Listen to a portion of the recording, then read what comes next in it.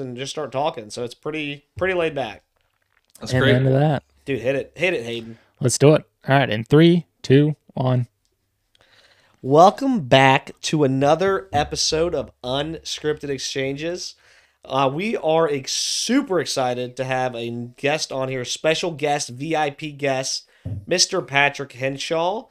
Patrick has been a mentor of mine. He's been in the startup and VC game forever. I think I met you back when I was like 19 or 20. And I was like, I pitched him the idea, my first startup idea. And he's like, oh, have you thought of this? Have you thought of that? So we're super excited to have Patrick on here. He is very well versed in venture capital, fundraising, startups, business growth. He currently runs a Render Capital and Render. They are out of Louisville, Kentucky. Render Capital is a early stage investment fund working with mostly early stage companies. They do have, I'll plug this real fast for you, Patrick. They have a competition going on called the Render Competition. There are 8 startups that, correct me if I'm wrong, will get $100,000 each. As part of this competition, the applications are open until May 14th. They're live right now. They're going on. So get in there, apply, and you get the chance at winning $100,000 and working with Render and Render Capital and Mr. Patrick Henshaw. So just a lot of cool stuff going on. I know we'll get more into it, but I wanted to hopefully make a good introduction for you, Patrick, and say we're excited to have you. Yeah, thanks, Hayden. Thanks, Cole, for having me on. This is exciting. Can't wait for today. I mean, we've got a lot of good questions and topics that we want to dive into. And again, really appreciate you carving out time out of your busy schedule. Cole, do you want to start with the first topic or question? I want to give Patrick an opportunity to introduce himself. So I'm going to make this very simple because, a lot of the times when you say, hey, introduce yourself, it's like, okay, great. Like, you want to tell me the whole story. Patrick, can you give us a background maybe around your work recently with venture capital fundraising, what you guys are doing at Render Capital, and kind of your summarize as much as you want, your story and how you kind of got into the startup environment. Oh, man. Well, it's too early in the day to dive into the bourbon that's behind me to go through the whole story. But I guess starting with nearer term, so Cole, you hit the nail on the head. We're Render and Render Capital. So a couple cool things before we dive into there. We're service-disabled veteran owned. I had a first life in the Army, which we can get into later. We're also a certified B Corp, which is pretty important to how and where we operate, and we're a public benefit corporation. So our mission is to drive impact through innovation to enable human flourishing. And we do that really in 2 ways. And you mentioned both of them, Cole. The first is Render Capital. So we have about 30 million under management there. We work across different capital stacks. So we have everything from grants for Black and Brown founders to crowdfunded equity matching through our partners at WeFunder, to venture debt, to traditional debt with our partners at Community Ventures, all the way through into the competition, which you mentioned. Every year we invest about $800,000 all in one night at Lynn Family Stadium, the soccer stadium here in Louisville, which is pretty cool. And then we've got a traditional early stage venture fund where we invest anywhere in the Midwest and South, I say, in things that make sense for the Midwest and South, which is fun.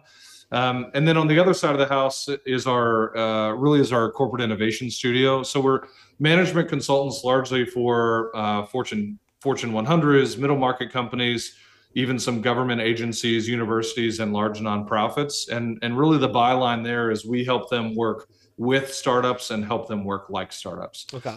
So that's Render today. And like I said, the whole rest of the background is quite a story, but it started off in Houston, Texas, traveled through Afghanistan looking for roadside bombs, ended up managing billion-dollar programs, and then loved and hated the bureaucracy of the military. So got out and started and exited 3 different businesses. So, wow. I told you his story's sweet. We appreciate your service, by the way, too. He's really got bourbon in the coffee cup. He's just saying that. I do have 2 coffee cups. Just our director of product was like, "What are you putting coffee in both of those?" I was like, "No, one is water." Well, I've been taking a few notes ahead of time, and just as you were sharing some of your opening story there, I guess for some of our listeners that might not know a whole bunch, and I'll raise my hand myself, I'm not going to act like I know a ton. When someone comes to you, when you say that you've got a $30 million portfolio to invest in a whole bunch of different companies, when you're looking for raising this capital, how does that like pitch go for the people that have the money and they're willing to put into that portfolio? Does that question make sense? Yeah, totally. Yeah, and it's a question that I honestly didn't know the answer to until when Cole and I first met. So back when I exited my last company, I moved from San Francisco to Cincinnati in 2016 and joined the fund of funds there called Centrifuge. So we grew that from about 30 million to 150 million. Wow. And our investors at Centrifuge were Kroger and Procter and Gamble, Michelman, St. Elizabeth's Healthcare, Children's Hospital. And our pledge really was two types of return on or ROI, right? One was return on investment. We were giving those corporations back money. I'll get into how we did that more in detail. But then the other was return on innovation. And so the question around fundraising, you know, I like I said, built and exited 3 different companies. The third was venture backed. And I thought every VC was an arrogant a-hole who had no bosses. Now, a couple of those statements might be true, but they all had bosses. Okay. Because little did I know, coming into Centrifuge, Centrifuge as a fund of funds, we were actually investors into those venture funds. So, you know, Lear Hippo and Madrona and SV Health and Mercury Fund, all these top quartile firms, they have to, now at Render Capital, I've got to pitch to high net worth individuals, family offices, and fund of funds, and even some private equity backed firms to do what we do so we can unlock capital, right? And it is almost exactly the same as raising for a startup. You're going to have 200 meetings. You're going to have, 50 in-person sessions, and you're going to get a couple dozen people say yes to you, right? And you run it just like Cole ran sales processes and run sales processes, right?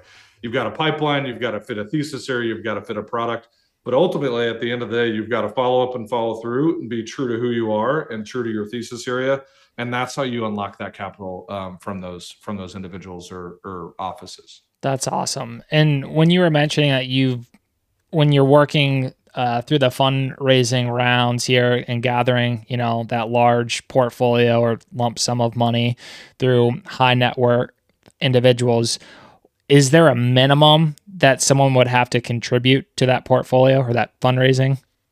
Yeah, so it's a good question. I'll answer that in 2 ways. And the SEC is working on changing some of these regulations at a federal level, to be clear. So unfortunately, right now, the only individuals that can invest in a vehicle like Render Capital are what's considered accredited investors by the SEC. You have to have a certain amount of net worth or a certain amount of net earnings over the last 3 years to be able to even unlock this capital. Right. We won't get into why I'm not running for politics, but politicians need to change this stuff, because why are we not allowing access to one of the highest performing asset classes that's available in our capitalistic society? But oh, by the way, small side tangent, that's why we developed our partnership with WeFunder and why we've committed about $1.5 million in capital onto the WeFunder platform, because we want unaccredited investors to be able to invest alongside an institutional investment fund, right? That's what me and my whole team does all day, is find and source deals.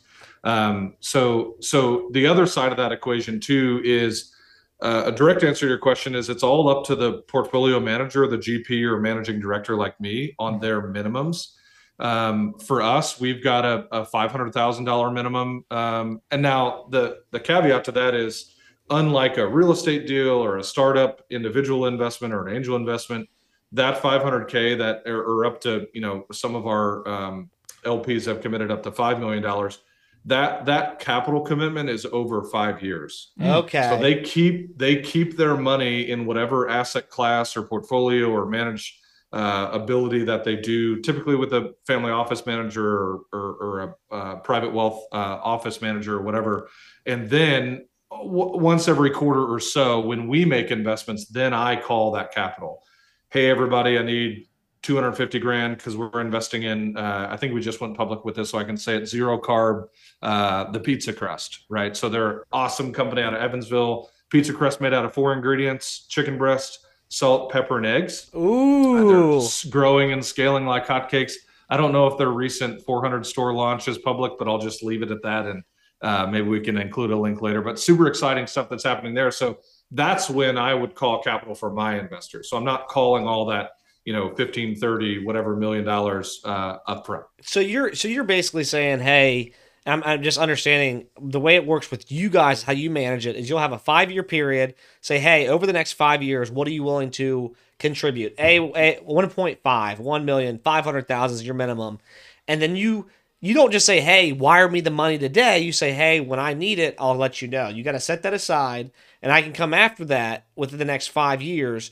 Now, my next question to you, then following up on that, and for our, because you got into a lot, Patrick, about and I totally agree with the accredited investors and how they're kind of like they're given this priority, and then you've got like crowdfunder and Kickstarter and some and places that have tried to kind of fill the gap. They haven't been able to totally bridge the gap, but they've tried to fill that gap for people like people like everyday Joes to be able to invest in something that, like you said, could be the highest rate of return. Right? You invest in a company. Exactly. Let's say you only have $50,000 to invest. And that's something you pull out and the company takes off, right? That could be a huge win, right? That could change your life. And it's like where people are not being able to do that, even though it's their money, right? It's totally agree with and we don't have to get into that, but I totally agree with that. We get on a rabbit hole. But I guess my question to you is, for investors that are investing through your programs and through your fund, what is their expectation? Like what kind of, and you don't have to get too into the weeds, but like what kind of expectations can they have on, like, do they have to wait? Because I mean, we all, and we'll probably get into the SVB, later on, maybe get your thoughts on that. But even going back to the Bernie Madoff, when he, all of a sudden people started pulling money out of his, and that's why his Ponzi scheme collapsed, because everybody started getting scared, and he didn't have enough cash to cover the deposit, like the cash out, right? And my question to you is, like, how do you manage that as a fund? How do you manage that? Hey, once we've taken our full $500,000 in this 5-year period, do you have agreements or say, hey, this is where it's going, and you can't pull that money out for this a certain amount of period of time? That's right. Yeah, and a couple different kind of tactical pieces there. One, even preempting all that, one of the reasons why we don't call all that capital at the beginning is one of the most important metrics for a venture capitalist or any investment, whether it's real estate or whatever, is this calculus called the internal rate of return. Basically, the velocity of your capital making money on your money, right? So if I pull all that, 15, 30 million today, I'm not deploying it immediately into companies that are increasing their share value, right? So that's why we leave it with them, and we say we're only going to take that money when we are investing in a company that is fast growing. The second piece of that is re-expectations, and I'm super transparent here because we've got a mantra at Render of trust, transparency, and communication. Right? What happened with Bernie Madoff and a lot of these other, frankly, scammers was they weren't transparent, they didn't communicate, and they shouldn't have been trusted, right? And so how we manage that is, one, we're out front and we say, hey, this asset class, oh, by the way, which should only make up anywhere from 5 to 7 of your total net worth, this high risk, high reward category, it is high risk, right? But it is high reward, right? So just for, example's sake, if we invest in 20 companies at an early stage venture fund, what we tell our investors is anywhere from 12 to 15 of those companies will fly straight into the wall. They're going to go bankrupt. They're going to go out of business. They're not going to do anything, right? 2 to 3 of those 20 might give us our money back, right? They might give us the 250 grand to $1.5 million that we put into them over the life cycle of their investment cycle back. And where really you'll hear this term called the fund earners, those are the 1 or 2 companies that pay back the entirety of that fund anywhere from 5, 10, 20x of that, right? Uh-huh. And so that's where we're getting in, is we're getting equity, or we're getting promises through a vehicle called a SAFE, a secure agreement for future equity. We're buying equity in that company for that payday at the end of the day. And we're also transparent too. The typical lockup period for our early stage investments is anywhere from 7 to 10 years, right? And that's typically how long it takes what we call a high growth startup, from time of founding and early institutional investment to when they undergo a transaction or an exit activity where they either SPAC or go public, or they're merged or acquired by a strategic investor, private equity firm, or a corporation. Well, I love the transparency there. I mean, the way you're describing how you guys go about it it's very black and white. You're saying, hey, we understand there's a lot of risk. There's not the amount it's and you're even saying, to simplify, it's a numbers game. We get 20 startups, hopefully 2 to 3 make it. It's the 80-20 rule, right? 80% of your sales come from 20% of your clients, maybe even a little less, right? You're gonna make your nut, and that's why you got to diversify too. You got to spread that out to find the right ones. I just love that message you've got there, and I think that for our listeners and for me, it makes it very clear on how a capital firm such as Render Capital should manage the funds of their investors and should invest in startups. That's the way to do it. That's the way to not only gain trust and gain and help startups, but you're also like you're building a brand that I think is trustworthy. It's phenomenal. It's awesome. Yeah. Well, thanks for that. And the other caveat there too is, I didn't know this when I first started raising money from VCs, is most firms, ours included, much of the capital is the individual GPs or managing directors. So this is my money going into this fund too. It's not just me being a portfolio manager of only somebody else's money, and I'm making a bunch of salary off of the thing. Right? You got skin in the game. This is my own personal money, 100%. Right, and that's why, and how that drives our conviction forward is obviously me and Mike, my operating partner, and Tret Nguyen, our new senior associate. This is what brings us the conviction to invest in those companies, is our operational background, but also the cash that's in it from us. Yeah, you gotta be. You're not just putting up other people's money. It's like, okay, like this is, yeah. That's how you build transparency and credibility, is what I'm hearing. I think, which is awesome. That's fantastic. Which sounds like that's one of you. Go ahead. The other tactical side note too, and small plug for one of my favorite folks in the venture landscape, is we use this platform called Visible VC. It's visible.vc, founded by a guy named Mike Preuss out of Chicago originally. He was one of the OG high alpha companies actually back in the day, which now high alpha has swelled to over, I think, $500 million under management. But they do a great job, not only for GPs or general partners funds like me, but also to help startups be transparent in how and where they're reporting their metrics and cash flow and all that kind of fun stuff. So it's a great platform. That's awesome. I gotta check that out. That's super killer. So I want to. You have any questions or comments you want to make? Because I got one comment, and then I got a question that I'll jump into. You go first. Yeah, I mean, first off, I'm learning a ton here. A lot of new acronyms as well. I'm jotting down notes in real time. I'm trying to spell them all out because I appreciate it. Vulcan speak. No, like I said, this has been great. I gotta do that now. We'll sign off with the Vulcan. Yep. Yeah, exactly. This might be taking the conversation in a slightly different direction, but just what has been your favorite investment personally that you've made, or maybe that the firm has made, Render Capital? And do you mind sharing that? And that's like asking a parent to pick their favorite. I was about to say, you're like, hey, I ask the tough questions over here. Well, I'll tell you, my favorite kid is right behind me because we only have one. But man, that's tough. They're all so interesting and unique. Maybe not favorite. I'm gonna make this easy for you. Not favorite. Just pick one that you thought was really interesting. Yeah, there we go. Thank you for refining my question. I mean, we talked earlier in the pre-show, but Resound FM is pretty cool. So they take the ums and the ahs out of podcasting, which obviously I need help with. But it helps take the producer's time, break it and cut it down by 80 or 90%, which is pretty cool. We don't invest in bourbon, even though there's a ton of bourbon behind me. But we have this awesome company called Alt Distilling. Their brand is called Naked Lady, and it's basically a spiritless spirit.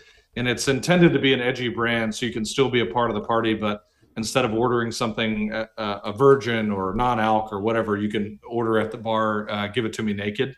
So that's another pretty cool one. So it's non-alcoholic. I mean, they're all awesome. It's non-alcoholic, right? It is non-alcoholic. They literally distill the spirit from the spirit. So it's pretty cool. Okay, you just, first of all, I didn't have to jump in because Hayden knows how much I love not. So I don't drink, but I drink non-alcoholic beers. Like I love non-alcoholic drinks, like non-alcoholic IPAs, non-alcoholic like mixed drink. I mean, I'll go out and it's like I'll kill a 12 pack of, and everybody like, and most people don't know they're like non-alcoholic drinks. So they're like, man, dude, how are you doing so well? I'm just like, man, I just hold my alcohol better than you. That's all, I guess. But I'm just that whole game, and I didn't know that existed. Like I'm literally going to go order some of that as soon as we get off this podcast. Can you order it online? Yeah, you can get it at most Total Wines. And a real quick answer to your question is that's one of the reasons why we invested in them. Because if you're familiar with the alcohol space, the U.S. basically dictates above a certain ABV, you have to go through what's called this third tier system, right? Mm-hmm. You basically have to use a broker to get it in the hands of consumers. But because there's no alcohol in it, you can sell direct to consumers and you can put it on shelves wherever you want to. So it's pretty fascinating. Yeah, I mean, that's just got me hyped. I had to cut in for that because I'm a huge fan of the space. I want to get into this space.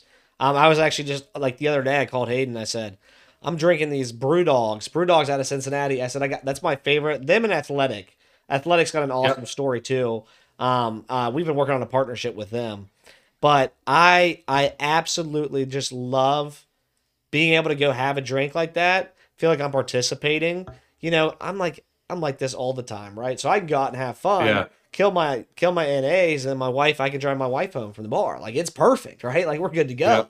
Yep. So I called him the other day. I'm like, dude, we got to come up with one. Like, we gotta have a UE, like non-alcoholic IPA. I mean, I'm sure that space is doubled, if not tripled. I don't have numbers in front of me, but huge. NAs, is going bonkers for sure. Well, and to your point, Aiden, I think I'll lens the favorite company and really what's down the fairway for us in the kind of equity investing space is companies like that I mentioned in our portfolio that are typically growing 30% quarter over quarter in metrics that matter for them, right? Whether that's revenue or monthly active users or whatever that category is. And then the target would be that they're doubling or tripling year over year. Right. And without getting into numbers for Zero Carb, they basically did exactly that over the last couple of years. And I mentioned this, 400 stores launch that they're about to go public with, their most recent investment round, which they just went public with. Those guys are, funnily enough, selling like hotcakes, but they're selling back to the non-alcohol all space. People who want to eat pizza, but they want to eat pizza in a healthy way. Mm-hmm. Right. And so that's how they're changing the landscape on that side. That's awesome. One other thought as you were describing that, another like buzzword, and I'm a former analyst for Kroger, MAU, so monthly active users. Like, do you guys have a certain set of criteria or KPIs that you guys look for in companies? And are you willing to share a couple of those KPIs? Yeah, so it all depends on their business model and their go-to-market. So as an example, one of our other awesome portfolio companies is called V-Simple. They're basically building the operating system for the future for middle market companies. So while we want to see monthly active user growth there, what we're more concerned with or more fascinated with them is how much time inside the platform their super users are spending. Right? If you think about Zoom or Slack or Gmail or whatever, SaaS-based businesses, on a business to business level, that's a really important thing for them, right? How much time are you spending in Slack? How much time are you spending in Notion or Asana or whatever, right? So that's a key piece. The other side of the house, which marketplaces are really hard for us. We don't invest in dual-sided marketplaces, but user growth is important. The caveat is sometimes we consider a lot of that user growth as a vanity metric, because and why we relegate it back to monthly active users. You could have 150,000 users, but only 10 of them log on each month or each day or whatever, right? So really, the kind of net of that question, or the answer to that, is really how sticky your product is. How necessary are you to their business or to their daily life or to their impact, for them to not give up that product and easily go somewhere else. That makes a lot of sense. You look like you got another question that you're thinking. Always got stuff to say, but you had some good questions. I'll let you keep rolling with it. I don't want to steal the show from you. Dude, go ahead. Steal the show. Again, kind of taking us down maybe a little bit of a different route. In terms of, all the companies that you've worked with or you've just observed personally, what would you say most companies should either stay away from, or where do you see startups go wrong that a lot of people just don't think about for whatever reason? It's like, hey, if more people knew about this, it could help, save your company, save, your stress levels, etc. Yeah, I would say the number one thing that's pervasive, whatever business model, market, industry that you're into or building into, is especially first-time founders, right? Because if you've done this before, even if you failed, you learn some of this stuff. But the number one thing, from my perspective and experience, of why companies fail is they are too busy building a product and not building a solution, right? And what happens is when you're building that product, it's the figurative analogy of a hammer looking for a nail. And after a while, when you're struggling, everything looks like a hammer, everything looks like a nail, right? And then you're just destructive, right? And you're not actually building a solution to an opportunity set and a need. And especially in the B2B space, we coach and talk with founders a lot. Who is your P&L holder, right? Who has money today in a line item today that you can go get money out of their P&L and put it into your pocket, right? And a lot of companies are like, oh, this is the newest and greatest, and literally blah. And it's like, well, who's going to pay for that? And how are they going to pay for that? And do they have a budget line item for it? And sometimes that does need to be scripted. Like they need to help coach the corporate into, hey, this new spend should come from marketing, or should come from HR, or should come from whatever budget. But the but is they've got to identify the problem. They have to build a solution, not a product. And then the caveat to that is they've got to build a solution that there is budget and line item to pay for. Well, I love that analogy, especially when you're talking about like P&Ls and having a line item for it, because from my sales background, and I'm very passionate about sales and business growth, but how you do that from a sales perspective. And the hardest sell is when somebody doesn't have budget for something and doesn't understand why they need it, right? So a lot of the times when they don't have a budget for it, they don't know they need it. So then especially when you're going to a bigger corporate company and saying, hey, even a small mom and pop, and you say, hey, this would change your business landscape. This could do this, this, and this. Here's your value prop. They go, okay, great, but I don't know where I'm gonna get money for it, right? Right. They don't know. And then if you're really good, you can educate them, you can help them get there, but that's gonna drag your sales process out. Especially as a startup, you don't want to have that. Depending on what you're building, you don't want to have that 6 to 8 to 10 to 12 month sales process. You want something that you can do in 2 to 3 months, if not less, just depending on the size. Right. And if you're looking at that longer sales process, now it's all like customer acquisition cost, right? If I got to spend 8 to 10 months selling this, well, then my customer acquisition went way up. So that means my price has to go way up, or I make zero money. Well, then by the time you've raised your price to cover your customer acquisition cost, the customer doesn't want to buy it, because it's too expensive. Exactly.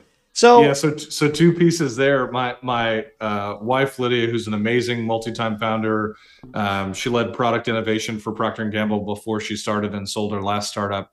But she's in the market now to buy a middle market company. Okay. And one of the key pieces as a part of her search criteria for buying this middle market company is a low percentage of the P&L is spent on this product, service, or platform, and there is an outsized amount of return and daily usage for this product, service, and platform. And I'll say that differently. Basically, if you take up a large majority of their P&L, of their purchase, of their profit and loss, of their budget for this line item, and you're not producing infinite outsized returns for that, you're the fastest thing to get cut and chopped, right? Yeah. Or the fastest thing to be looked at for, hey, we can go to somebody else who's cheaper, faster, better, whatever, and replace this, right? Yep. The other side of that, what we do, and really, I took this from my time at Centrifuge on our corporate innovation side of the house. We're trying to streamline a lot of these pilots and stuff with corporations with how we interact with them. So one of the biggest problems that I had with my last startup was, I won't name any names, but we got walked into the front door or side door of a large publicly traded consumer packaged goods company out of the city of Cincinnati, and we were offered a $15,000 pilot. Which that's great, cool. We get a logo on a slide, pump it through, get the thing, get some traction, whatever. That process, back to what you were saying, that sales process for us, not only did it last 6 to 9 months, but it cost us $80,000 in legal fees to get through that. So what we do differently at Render is we actually, and it's helpful too that we're service disabled, veteran owned.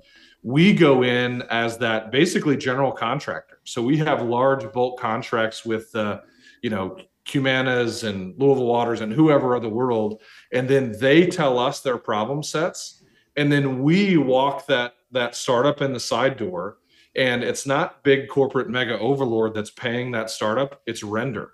So they don't have to go through legal and procurement, and my freaking fingerprints are on file at some of these big corporates that we work with, right? So we validate and verify the problem from the corporation, and then we actually end up paying the startup to help streamline that process.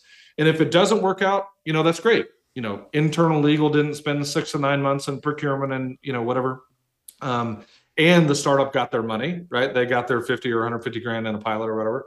And if it does work out, the awesome thing about that is now there's an innovation champion internal to that corporation that says, hey, they solve a big problem, they're cost effective, and I'm going to now, as that internal champion to this corporate, I'm going to now walk that startup in the front door and hold their hand through the whole procurement process. We're cutting that because I love the strategy behind that. That is absolutely genius. I wish everybody listening would just write that down, clip it, listen to it 5 or 6 times, because a lot of the times going and pounding on the front door is great. You got to do that sometimes, but what you really want to do, especially when you want to scale or grow a business, is find a champion, figure out a way to get in there with a low, and the biggest thing I'm hearing, it's low risk. You're saying, hey, Render, we'll take the risk. It's low risk for you, P&G, whoever it is, I'm throwing names out there. It's low risk for you. We're going to take the brunt end of it, but you know us. You know what we do. We'll pay for it. And now you've got proof. You've shortened the timeline. And now you've got somebody that's going, I didn't have to, because the biggest thing you don't do is, like you said, the innovation champion doesn't have to stick his neck out. Most people in corporate environments don't want to stick their neck out, especially if it goes wrong. They don't want, they'll say they will. They'll talk the talk, and that's nothing wrong with it. It's not a knock. But at the end of the day, if they're not going to go push something that they know could come back and really hurt them. But if you make it really easy, they can come and say, hey, I didn't have to go jump through hoops, stick my neck out there. But hey, I got these results. Check this out, right? That's right. They're way They're more not invested. incentivized to take risks in any way, shape, or form. I love and so that's what we say too is Render helps de-risk innovation, right? As we get to be that third-party vetter, we've got the network and the experience and the background to be able to do that and take the risk off of their shoulders. And sometimes too, and I get it. And, we did this in my first company too. We also can lay down and, put our arms down and be the big, bad, dirty vendor on the outside. Well, Render screwed this one up, right? Well, what I did when we accepted, air quotes, that we screwed up, right, or had a bad pilot, is I just got massive brownie points with my innovation champion internally, right? Because they got to point the blame at somebody else. And then conversely, what we do, if it is successful, we turn it straight back to the innovation champ. Well, this was all, Sheila's idea or Frank's idea. Like, those guys are crushing it, right? That's really how we are able to de-risk that side of the house, but also, frankly, increase the speed of innovation, right? Because a lot of these corporations, they're getting outpaced and outrun by these, 1,000 different ankle biter brands that are growing faster than them. So that's what we're trying to do, is help them speed access and de-risk the access to innovation. It gets me jacked up. You know that, Hayden. Hayden's looking over at me. I love it. I love every piece of that. I think the really cool thing too, and maybe a question for you, is when you guys are going in and working with startups and working through this process, what type of reaction do you get? I mean, are most of your founders come from sales background? They come from engineering background? Like, what's your mix? And then, what do you look for when you've got the opportunity to do this? Like, what kind of startup founder are you looking for? Yeah, so I would say the most successful startup founders that we have seen have lived experience, right, with that problem set that they're trying to solve. Mm-hmm. Ideally, they have had some type of risk-taking or entrepreneurial efforts in their past as well, whether that's founding a company or starting a business, or even sometimes that includes taking internal risks at a corporation before they jump and move into the entrepreneurial sector. But the really biggest thing that we look for is a founder that's coachable and able to consume and synthesize quickly, right? And Cole, you and I have talked about this before, but never in my life, growing up in the pretty cruddy neighborhood that I did in Houston, Texas, did I ever think that I would be sitting as a VC investing in companies, right? Mm-hmm. The only reason from my own perspective why that happened was my network, right? And me being able to consume and synthesize and do what you guys are doing, which is helping your listeners consume more and get exposed more, right? And we talk about this a lot, even on the investing side of the house. So we just launched an angel education network that's open to anyone. All your listeners are welcome to join. We partnered with the National Angel Capital Association to launch this programming. And the big thing was around, it's not that people are uneducated, right? It's not that we're not smart humans, right? It's that we're unexposed, mm-hmm. right? We don't know because we haven't been exposed to it, right? I didn't know this back when I started my company, right? And started those companies. I had no idea what the world of venture capital looked like. I thought it was like being Mr. Wonderful on Shark Tank, right? And that guy is arrogant, doesn't have a boss, and all the other negative caveats I made earlier. But that's really the big piece, right? Is founders being coachable, having lived experience in the problem area and the solution set that they're building, and then being open to network and consuming concepts, capital, customers, and talent from all over. It's extremely insightful. That's clippable. I'm already thinking of clipping that. I love that information. That's extremely valuable for us and our listeners. I can keep rattling off, Hayden. Go ahead.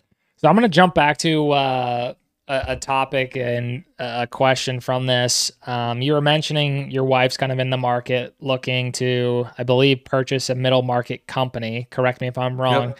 What is the definition of a middle market company? And then like, where would one kind of start to look for companies like that? Because Cole and I have kind of discussed some things offline, and just curious to pick your brain. And if you don't want to answer that, that's fine too. No, again, I'm totally transparent. So I'll take a step back and up. So there is this monster trend, not trend, really movement across the U.S. where over this next 10-year period, we are about to have the largest transference of wealth in our nation's history to the tune of $16 trillion. Yes, that's with a T, right? And what this is these are entrepreneurs and family-owned businesses that are either on their first or second generation of founding. And there's one of two pathways that's happening. One, their kid or their partner doesn't want to take it over.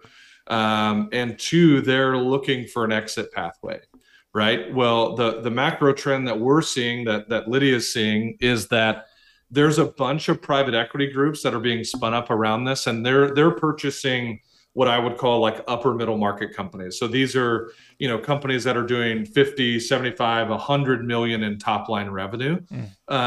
Those are great for these, multi-billion or multi-$100 million funds to buy and acquire and create operational efficiencies. Well, this lower middle market really is in the $50 million a year in top line revenue. As strange as this sounds, that is too small for a private equity firm to purchase. Wow. Number one. Number two, it's typically too small for to just outlay their own personal cash or net worth to go purchase. And so, direct answer to your question, how do you find it? How do you fund it? How do you source it? There are broker dealers that help with that, much like a real estate agent, right? There's a whole sub-industry of business buyers and sellers that do this. The second is there's this swell of websites like Biz Buy Sell and Micro Acquire that are helping be more transparent and specific in connecting these pieces. But at the end of the day, lower middle market, how Lydia is quantifying that, really is a business that's in the $2 to $50 million in top line revenue a year. That's awesome. I appreciate you diving into that detail there. And I kind of had an assumption in terms of what that was, and we've seen some stuff. We actually have been following a page on one of our social platforms called Unconventional Acquisitions, and they kind of break down things similar to what you were describing, which is just fascinating. And to your point, and one of my favorite new buzzwords is entrepreneurship by acquisition. Yeah, I love it. Right. You don't, I mean, obviously you're de-risking, right? Capital if you are starting a business. Totally. Yeah. But if you're looking and this is really where it ends up at the end of the day for these long-term lifestyle business, from our perspective, that's a great way to grow that. Now, on the other side of the equation, on the venture capital side, and just to put a pin in this on expectations and returns, not only for the funders, founders, and my investors, is if you take venture capital, the expectation is that you are done as a founder and CEO within that 7 to 10 year time horizon. Right? Like you're out. You're supposed to exit. You're done. The business is sold. You've made an exit. You've gotten a bunch of money. You've made your investors a bunch of money. That's how the venture capital landscape works, right?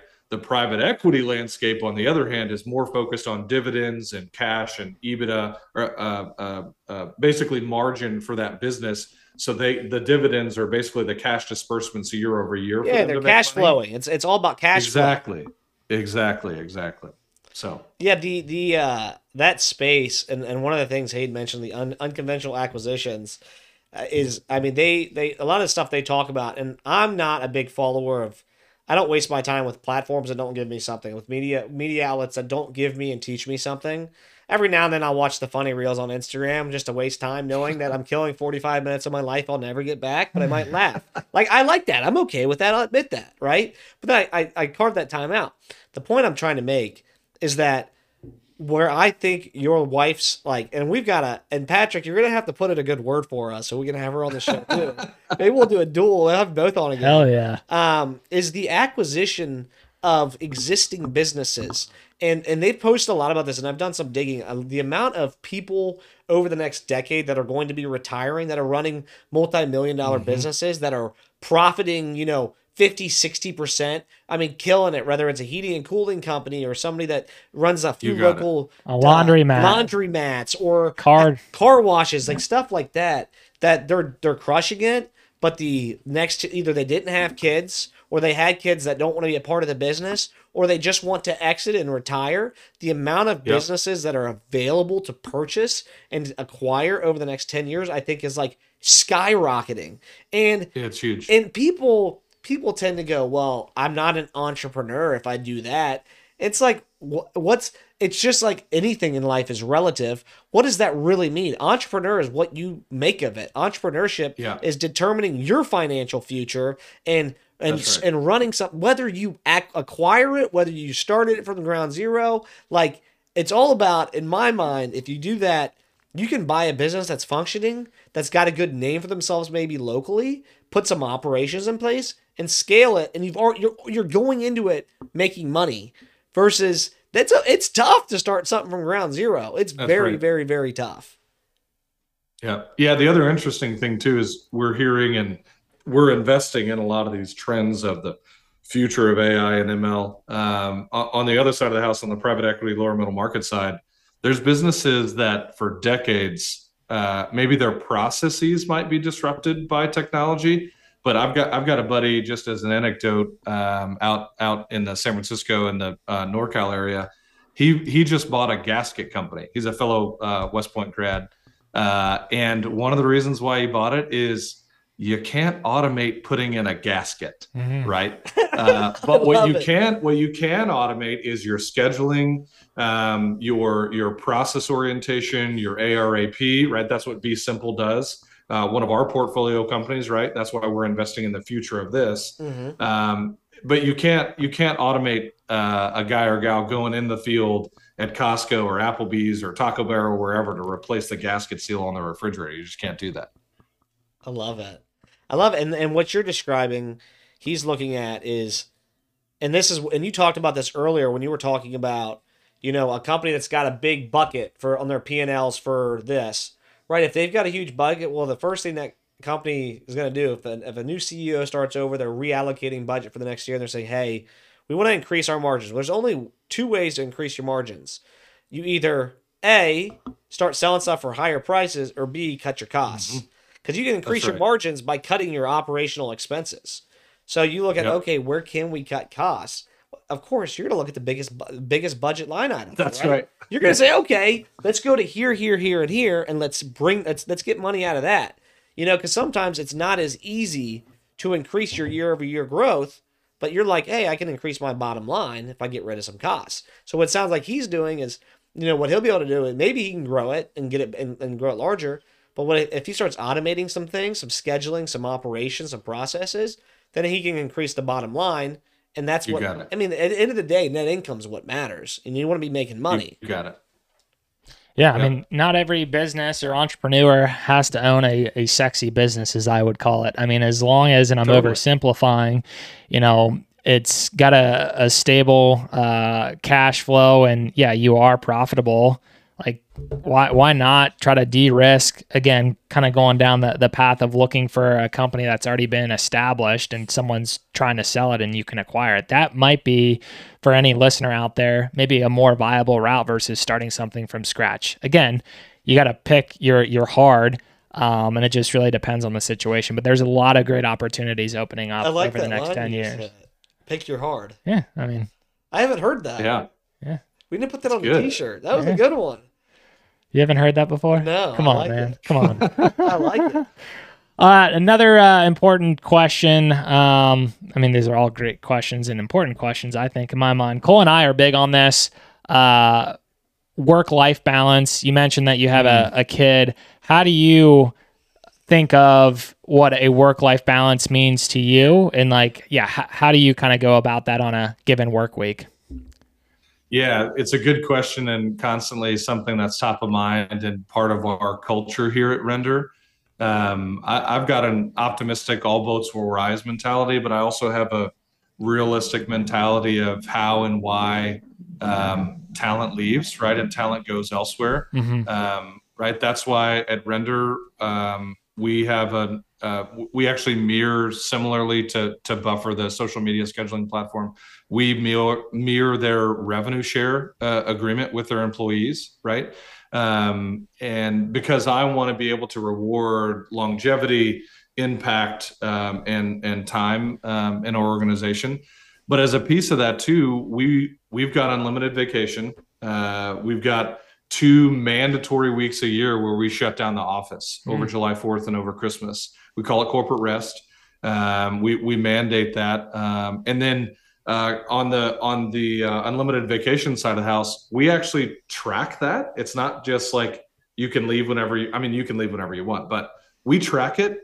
So we force people to use it, right? We'll be like, hey, you want them taking time off. You don't, yeah. Totally, exactly. And the other cool part too, where we're centrally located in and around the Ohio, Kentucky, Indiana area, we've got an awesome remote work policy too. So my wife and I have a ranch back in Texas that we go to 3 or 4 times a year.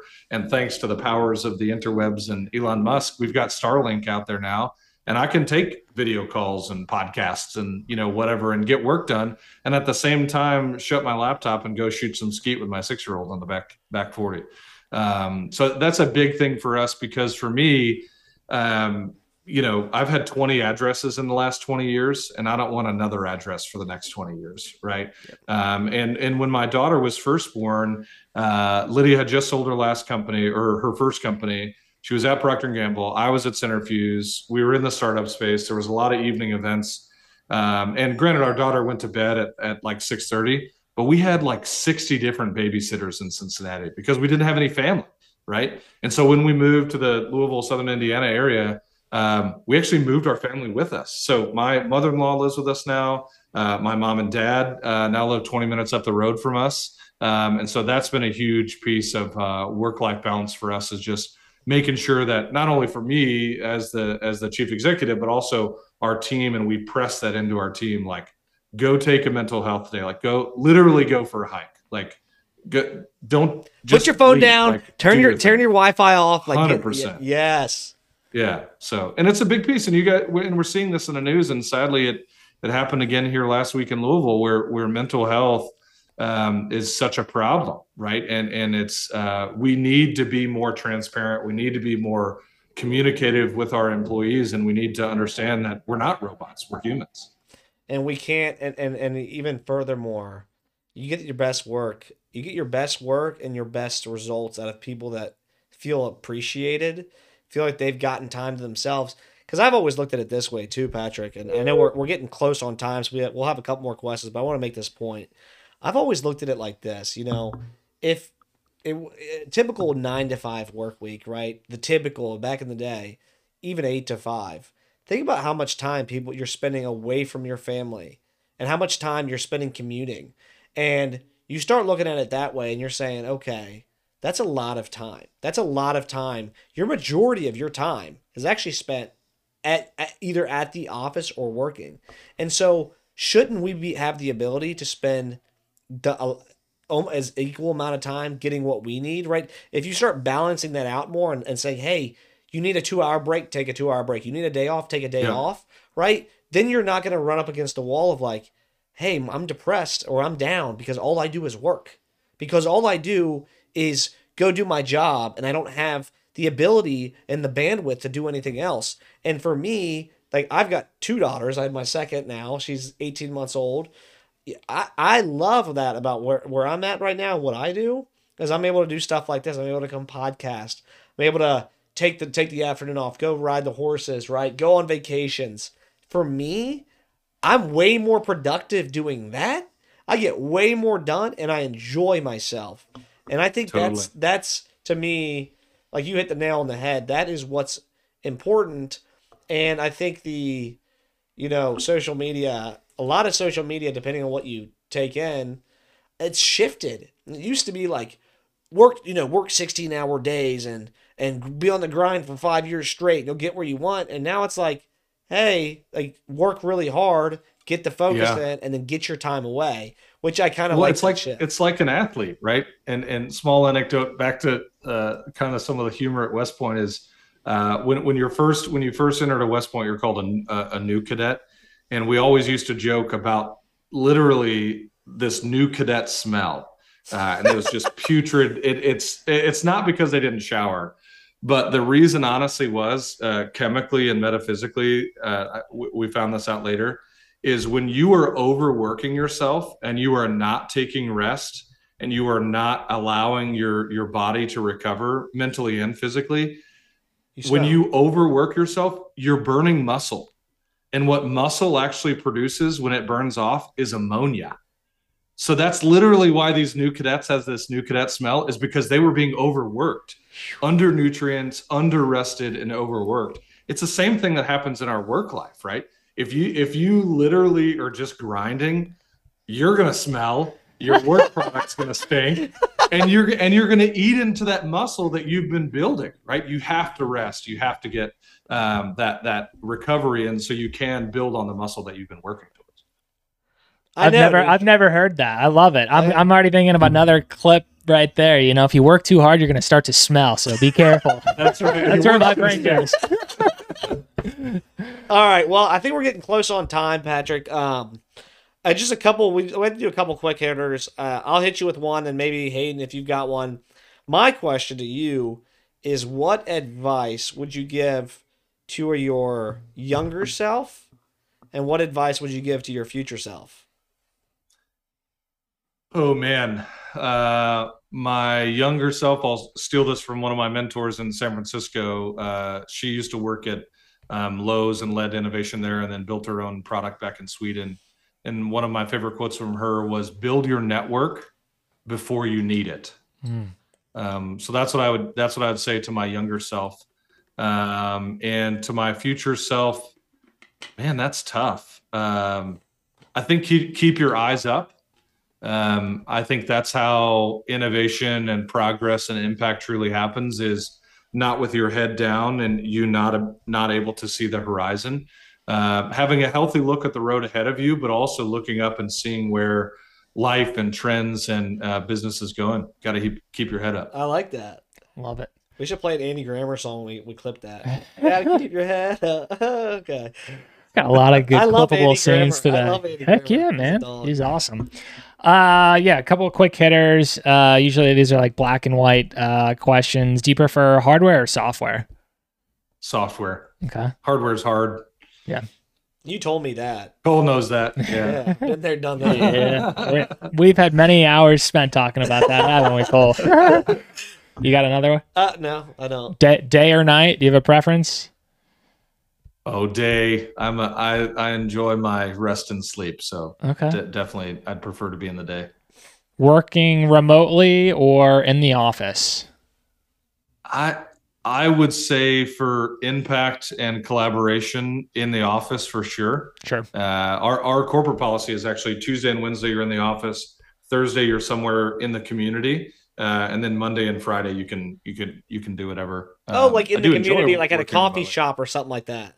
Coffee shop, co-working space, office. I like that a lot. That's a great hybrid approach. Nice. Okay, last question. Let me think of a good one. I'm looking over at you like I'm giving you all the pressure. Come on now. Well, you mentioned skeet shooting. He's about to sign off. You mentioned you're putting him to sleep. So, we're wasting his time. My question is, do you prefer, and do you hunt? I feel like you do. Yeah, I mean, not as much as I would like to, but yeah. Do you prefer duck hunting or like bird hunting, or did you prefer like deer hunting?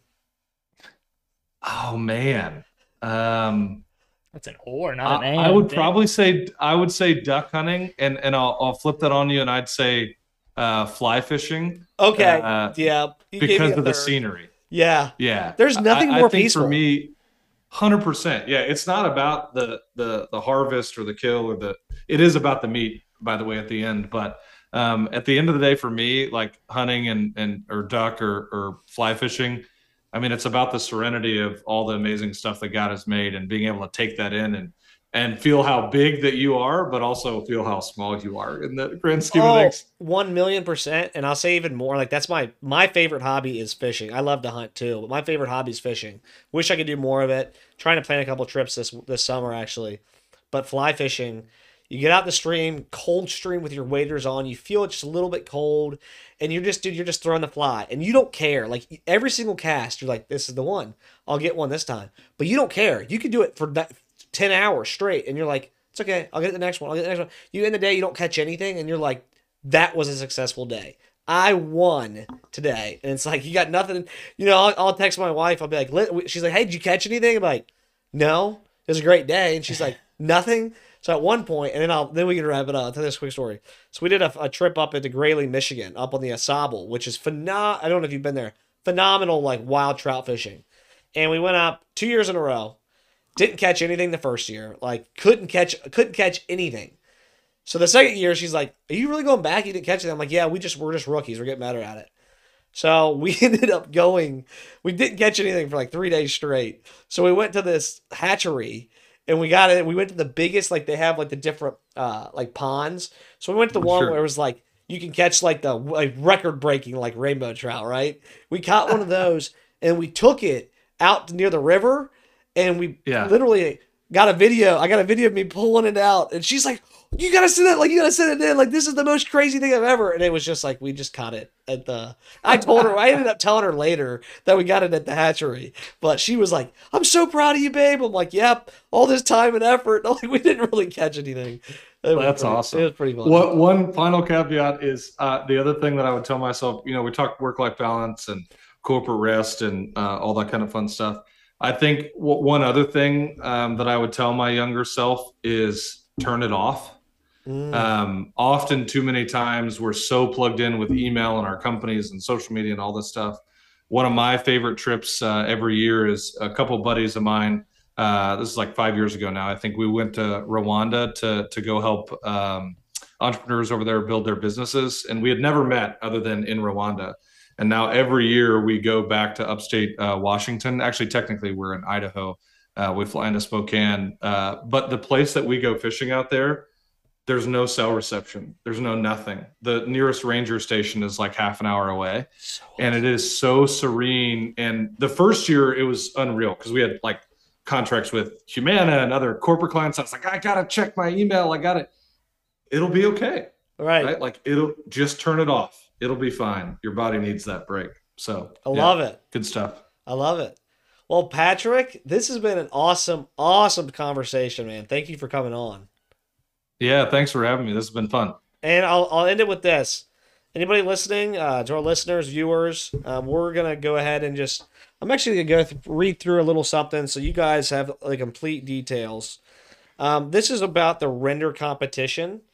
So just reiterating, Render Capital has the render competition going on for startups. They're investing $100,000 into 8 early stage startups. And they've done this each. How many years have you guys done this now, Patrick? This will be our 4th year. 4 years in a row, $800,000 for and they're doing it in the form of a safe investment. So it's a secure agreement for future equity. So at a $2.5 million post-money valuation, this is an unbelievable opportunity for any startups out here locally that I think you guys should jump on. I will be posting the links and posting stuff to our social, but Render and Render Capital, you guys have some unbelievable stuff going on, Patrick, and we're super excited to have you come back on next time. Yeah, thanks again, guys. I appreciate it. Thanks, man. Thanks, Patrick. Take care. God bless. See ya. See ya.